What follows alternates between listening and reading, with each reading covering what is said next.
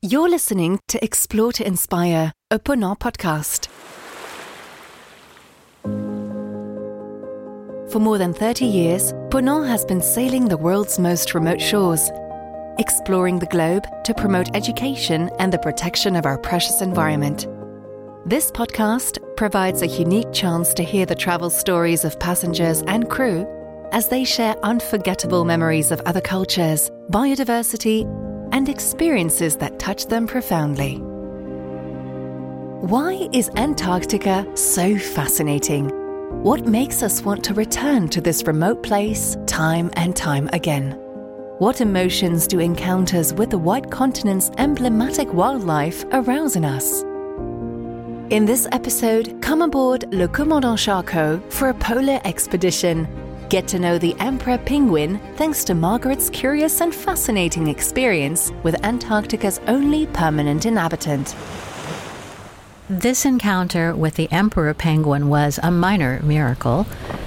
Prior to this expedition, I'd been to the Antarctica twice with my husband, but emperor penguins had proven difficult to observe. Their colonies are located far inland away from coastal areas, so it's virtually impossible to observe a colony along shorelines, as is the case for Adelie and royal penguins. As luck would have it, an opportunity arose for us to participate in the Le Commandant Charcot's very first expedition. The planned voyage was sailing deeper into the continent and earlier in the season, keeping my dream of meeting small, isolated groups of emperor penguins alive. I really fell in love with the Antarctic Peninsula. Seeing this continent with your own eyes it's absolutely magical. You have to imagine a sun that does not set, a deep silence, and endless white. A white that it's not uniform. The sky and the pack ice merge to form a single horizon. Antarctica is extremely poetic, and fortunately this area is still protected by an international treaty that safeguarded science and peace since 1961. At the beginning of the trip, after crossing the Drake Passage, we headed to the western side of Antarctica and the Bellinghausen Sea. The sea was covered with ice that was crepe-like and drift ice of various thicknesses. The conditions were pretty good, so with the expedition team, we were able to make some initial exploratory trips in the Zodiac, while being, of course, very careful to follow to the letter their recommendations on protecting the biosecurity of the sites.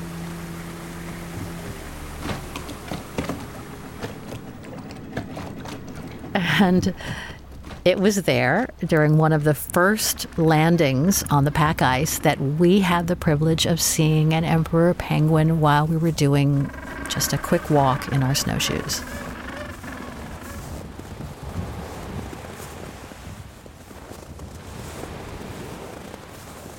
It was all alone. Afterwards, we said that perhaps that would be the only one we'd see during the whole trip.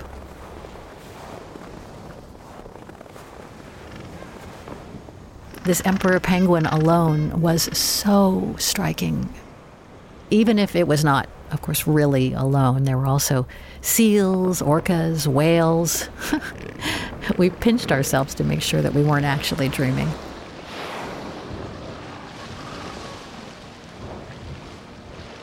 My husband was busy taking pictures, but I couldn't. I was hypnotized. I felt sad we had to leave because at that precise moment when we said goodbye, nothing could guarantee that we would see one again. We continued our voyage to the southwest, but sailing conditions were less than favorable. The captain decided to change course.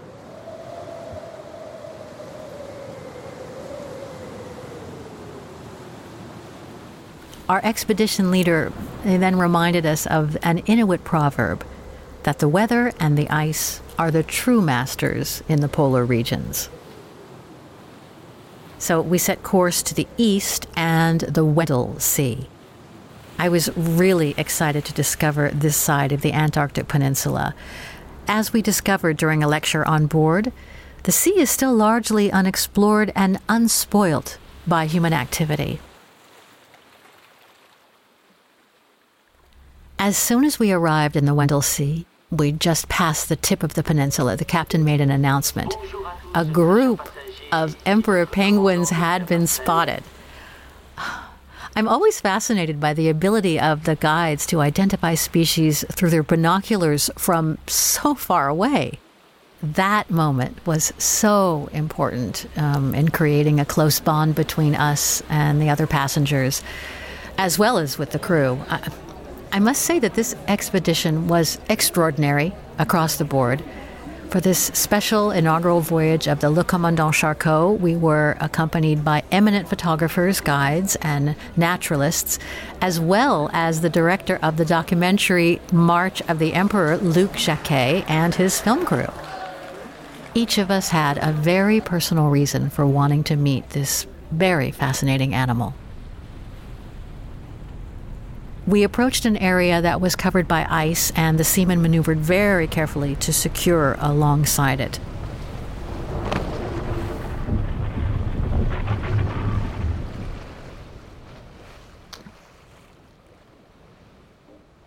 We disembarked onto a huge patch of pack ice in small groups that included the naturalist guides. Seals were lying down, enjoying the sun, and just past the end of the ice, a whale. The scenery was so peaceful, so idyllic. In the distance, the group of emperor penguins that the expedition team had spotted from the bridge could be clearly seen. They waddled up to the ship. They had come from their colony several kilometers away. I mean, that's where they were nesting and where they would return to feed their chicks, which was what Bastien explained, a polar wildlife naturalist and guide. They looked really great in their tuxedos. Their plumage was so majestic. I mean, I have no other word for it.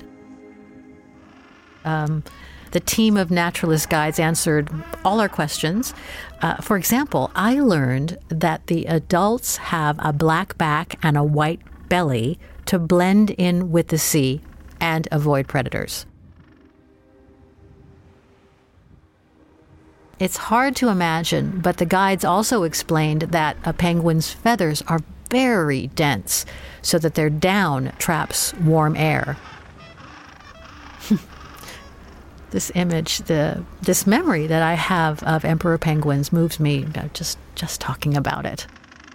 They are endearing and funny at the same time. Their walk is so unusual, and we saw them in the water too. When they're in the sea, their wings are used as paddles, and when they come out, their coats, they just shimmer. They move through the water with incredible speed, just like torpedoes. You know, during this kind of encounter, you're present in the moment, but you don't dare move. You don't dare speak. It's the same for everyone. Nothing matters anymore, not the cold, not the time, especially not your job.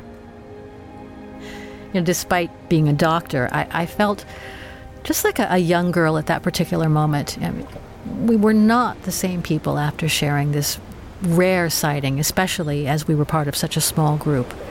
There was just a joyous mood among the passengers and the crew members. We shared some wonderful exchanges initially with the naturalist guides.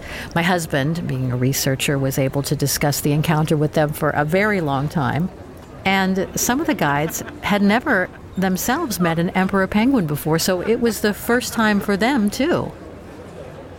We had also a memorable experience with the film crew that was accompanying us. Luc Jacquet and his technicians took us aside and showed us their raw footage. We were able to give them our opinion on it. It was such a unique and precious opportunity. Maybe it's the doctor in me, but I find it instructive to observe nature through different prisms. That of science, obviously, in the company of naturalist guides, but also through art, in the presence of a filmmaker. I think that these are complementary points of view that combine to help awareness about environmental preservation. I came back from this adventure with stars in my eyes. We have so much to learn from this region's fauna and from the emperor penguins that manage to survive and reproduce in such an extreme polar environment. We realize that nature has a tremendous capacity for adaptation and that it's our role to convey its staggering beauty, while at the same time explaining the need for its preservation.